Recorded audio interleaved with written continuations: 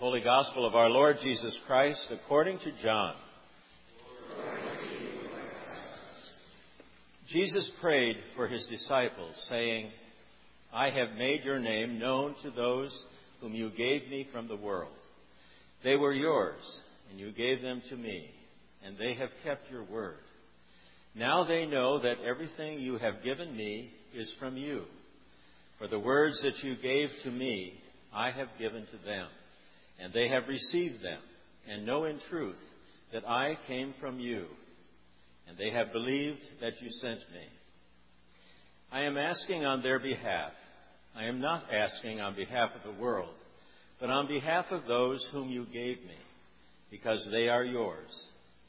All mine are yours, and yours are mine, and I have been glorified in them. And now I am no longer in the world, but they are in the world, and I am coming to you. Holy Father, protect them in your name that you have given me, so that they may be one as we are one. While I was with them, I protected them in your name that you have given me. I guarded them, and not one of them was lost, except the one destined to be lost, so that the Scripture might be fulfilled. But now I am coming to you, and I speak these things in the world, so that they may have my joy made complete in themselves. I have given them your word, and the world has hated them because they do not belong to the world, just as I do not belong to the world. I am not asking you to take them out of the world, but I ask you to protect them from the evil one. They do not belong to the world, just as I do not belong to the world. Sanctify them in truth. Your word is truth. As you have sent me into the world, so I have sent them into the world. And for their sakes I sanctify myself, so that they also may be sanctified in truth. The Gospel of the Lord. Praise to you, Lord.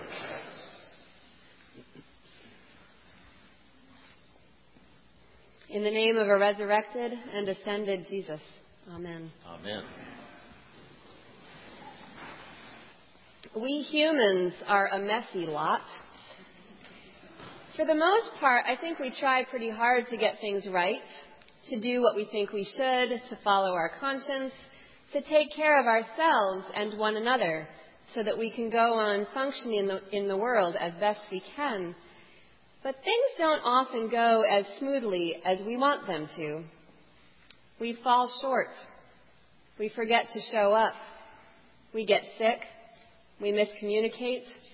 We get in over our heads, and in many other ways, we come face to face with our inevitable imperfections and flaws. A few dozen times this week alone, I had an opportunity to say, well, there is another example of my human imperfection. I drove over a crosswalk that had a pedestrian in it more than once. I neglected to follow up on far too many email communications. Are my kids here? I snuck more than a few pieces of construction paper treasure into the recycle bin when no one was looking. I think they're safely in the nursery. I hope the microphone isn't on down there. I lectured my daughter about something I thought she said, only to realize that I had misunderstood her. And when my neighbor yelled at my son for picking her flowers, I yelled at my son along with her, embarrassed at what he had done. And then I saw his face and realized how terrifying it is for a 3-year-old to be yelled at by 2 grown-ups at the same time. I neglected to visit at least 3 people that I meant to connect with this week, and I forgot to give information to Susan about next week's service that she needed for the bulletin. And those are just the confessions that are benign enough for me to share from the pulpit. The other day, some friends and I were talking about how we try to be at peace with all the mistakes that we make in our personal lives and at work. And we concluded that it would be a lot easier to be at peace with our mistakes if there were no casualties, if we didn't end up hurting or disappointing people along the way. And yet we do. We hurt one another.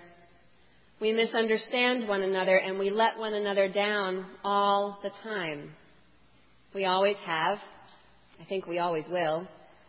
Especially, I would venture to guess, in faith communities when we are vulnerable and reaching for heaven, even though we know we cannot fully attain it yet. The church has been a bit of a mess from day one, actually.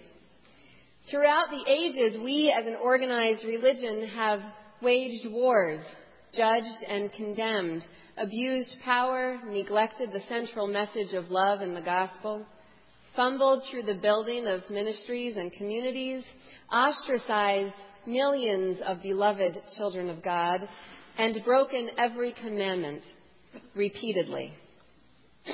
And yet, many of us, with full hearts and great intentions, genuinely and faithfully love the church and have found it to be the vehicle through which our relationships with God and one another have meaning. I have always found this to be rather a conundrum. And yet our readings between Easter and Pentecost help me to see that this is not a new conundrum. These readings highlight the process that the followers of Jesus went through when they met and decided to follow Jesus, when they abandoned him at the cross, grieved his death, celebrated his resurrection, witnessed his ascension, and started his church.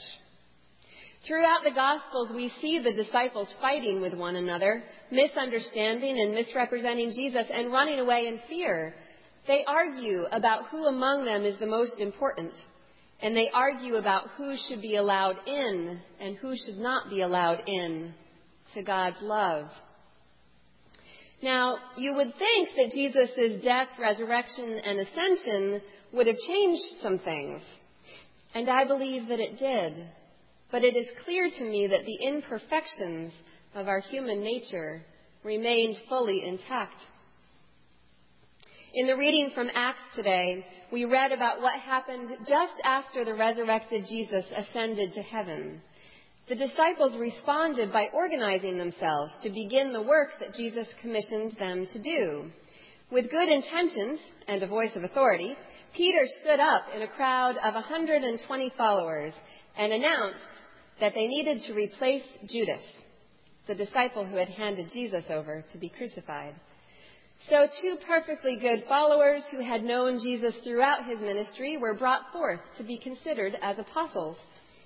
But Peter was pretty sure there were only supposed to be 12 apostles altogether, and they already had 11. So they tossed a dice and chose just one. Imagine our lives if our vocations were chosen by the toss of a dice. Now, this seems to me to either be a bit legalistic, or it was a choice based on a theology of scarcity. And what followed was 2,000 years of people being in awe of Jesus Christ, of his life, his teachings, his passionate death, his amazing resurrection, his mysterious ascension, his inexplicable presence with us, and his deep love.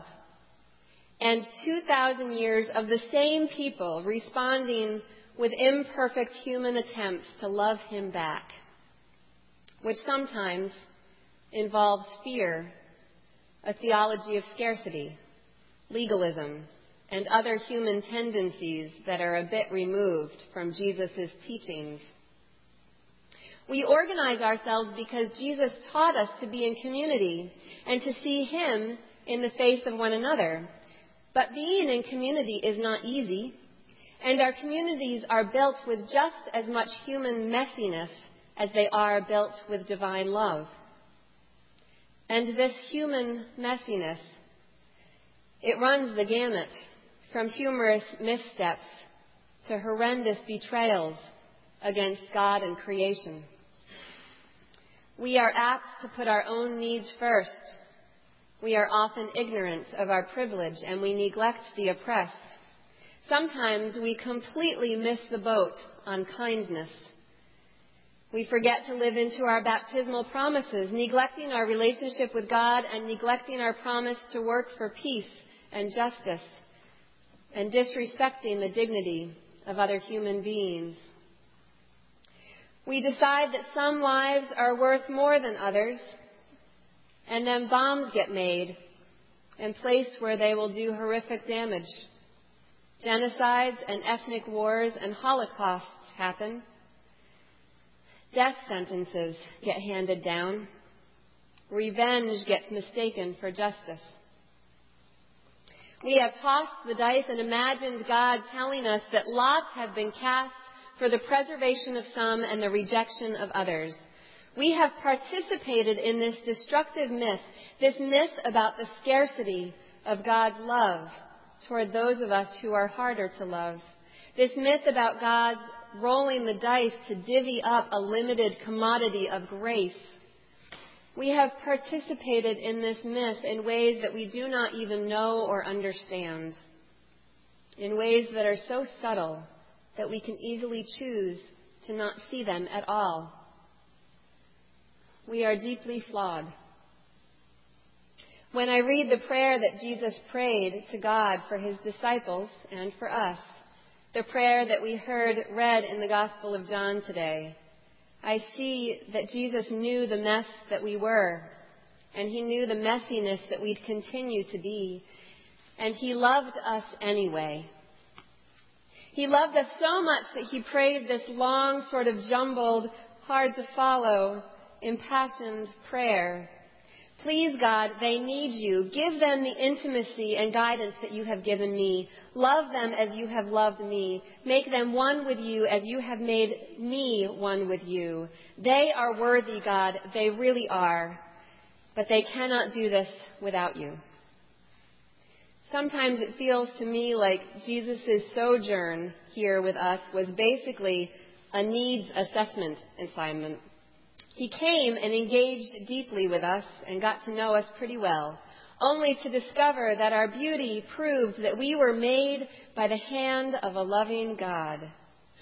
And our imperfection proved that we needed God to hold our hands through each step of this human life. In next week's gospel reading, we will hear a bit of what Jesus said to his disciples right before he prayed the prayer that we heard in today's gospel. In it, he told his friends that he could not stay with them, but he would not leave them alone. He knew they shouldn't be left alone. He promised to send an advocate, the Holy Spirit, to be with them. The Holy Spirit would guide them and reveal the truth to them in doses that they could handle. And the Holy Spirit would help them to live and breathe and navigate this messy life accompanied. And by the Holy Spirit, they would start a church, a sacred and imperfect endeavor.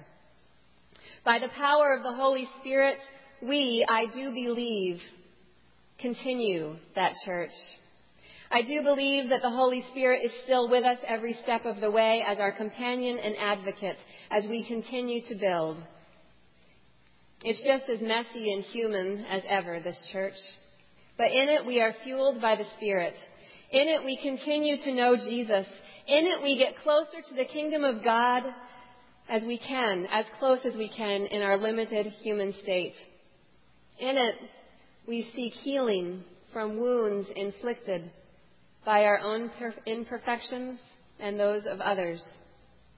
In it, we bring our uncertainty, our confusions, and our heartache, and we find ourselves in good company. And in it, we are called to be our best selves, not perfect, never perfect, just striving to fulfill Jesus' commandment to love God and love one another, and to allow our lives to be sanctified, made holy by the truth of God's love for each and every one of us. Amen.